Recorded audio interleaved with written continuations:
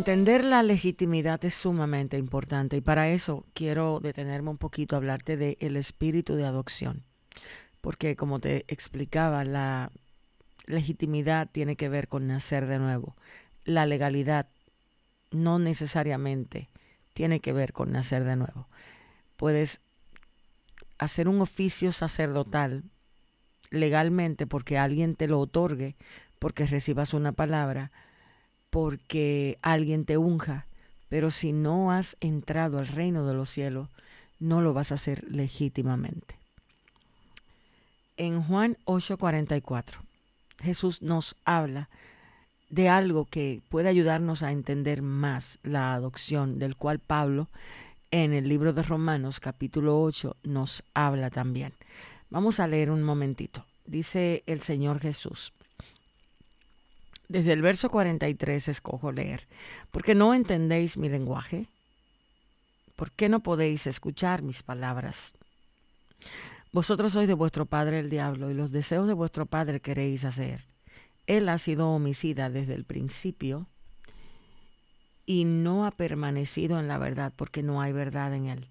Cuando habla mentira, de lo suyo habla, porque es mentiroso y padre de mentira.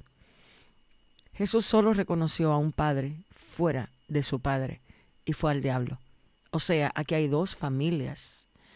En el mundo, en la tierra donde estamos, espiritualmente solo hay dos paternidad. Una te la da el diablo y otra te la da Dios.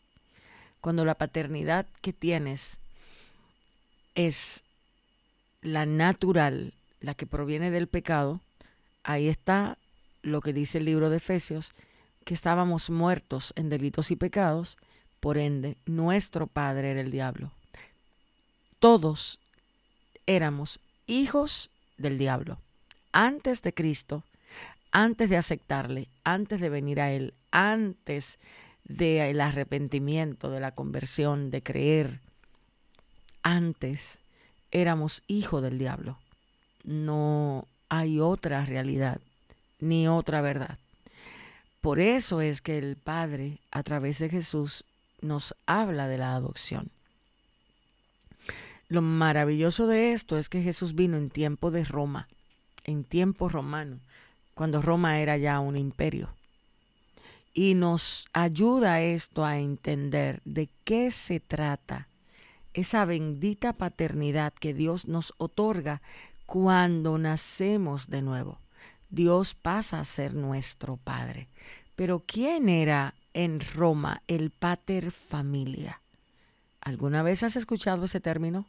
Es sumamente importante que entonces prestes atención, porque en Roma el pater familia se consideraba que él era la familia, él, y que sus hijos le pertenecían. Por ende, sus hijos no tenían voluntad. En el pater familia o en el sistema familiar de Roma imperaba la voluntad del padre, lo que le llamamos pater familia. Para tú ser reconocido en una familia en Roma, te cuento que el lazo sanguíneo no era primordial, no lo era, ni siquiera el matrimonial. Necesitaba el padre. Una vez la comadrona o un hijo naciera, la comadrona lo colocaba en el suelo y el padre lo levantaba. Este acto representaba el acto jurídico donde la voluntad plena del padre escogía a este hijo y lo traía a la familia. Es por eso que necesitamos entender que cuando tú eres hijo de Dios, cuando se te otorga la exousia de ser hijo o hija de Dios en este caso, algo poderoso acontece dentro de ti. Y es que tu ser recibe como si fuera un ser superior dentro de ti. Y obvio, ese ser es el mismo Espíritu de Dios que empieza y le da vida, no solo a lo que estaba muerto, sino a todo aquello que te iba a permitir entender, conocer y tener genéticamente, espiritualmente hablando, ese gen de la voluntad de Dios que te iba a llevar a operar de acuerdo a la naturaleza de la familia que a ti te adoptó. Por eso es que Pablo muy claramente lo dice en Romanos 8, verso 15, pues no habéis recibido un espíritu de esclavitud. ¿Por qué él habla de la esclavitud? Porque él sabía que en Roma el pater familia era quien podía, quien tenía la capacidad y el derecho legal de llamarte hijo mediante el método de la adopción. Por eso aquí habla que no es un espíritu de esclavitud para estar otra vez en temor, sino que fue el espíritu recibido a través de la adopción de hijos, por el cual clamamos, Abba Padre. Esto lo que nos da es el derecho de pertenencia. Por eso es que Jesús habla tan claro en Juan 15 acerca de la vid. Él dice que los que están en él pertenecen a él, permanecen en él y él permanece en ellos. Entonces, cuando estamos hablando de legitimidad, este acto tiene que darse. Esta realidad tiene que para ti tener una vida, una verdad. Tiene que hacerte clic. Tiene que hacerte clic el nuevo nacimiento. Eso es lo que te da la legalidad y la legitimidad de operar como hija de Dios, manifestar como hija de Dios. Entonces, a partir de ahora, te pido que sin importar lo que leas ahí dentro, si esto saca de ti lo peor que te puedas imaginar, tengas paciencia porque el Pater Familia te levantó en Jesús. Por eso Él dice, si ustedes ya resucitaron, ustedes fueron levantados en Él, pongan la mira en las cosas de arriba, no en las de la tierra. Ustedes están sentados con Él. Tú estás sentado en el lugar a donde Él está, por eso tú eres parte de su cuerpo. A ti se te ha otorgado un poder mediante una obra de gracia que va más allá de lo que tú conoces. Por eso ahora está operando en ti una nueva dimensión de entendimiento. Se te está dando la capacidad de tener eso que dice Isaías 11, verso 2.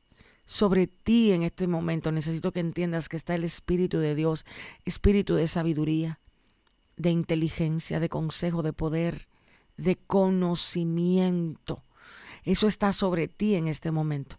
Y tú vas a entender verdades profundas, realidades de tu interior. Y en vez de correr, y en vez de temer, y en vez de mirar hacia atrás, te aseguro que pongas tu mirada hacia adelante. Respira y di, Señor, en esta vuelta me hago una contigo. Soy una, me aferro como la mujer del flujo de sangre a ti de tal manera que la virtud que tú vas a sacar, Señor, para donde yo estoy, para este momento donde estoy, será tal que me permitirá enfrentar cualquier proceso que requiera. Recuerda, no solamente legalmente eres hija de Dios, más que todo, legítimamente lo eres y eso te da el poder de que te llamen hija. Así que espero que en el próximo podcast ya tengas un entendimiento mayor de todo lo que tiene que ver con ser hija de Dios. El libro de Romanos 8 te puede ayudar a entender.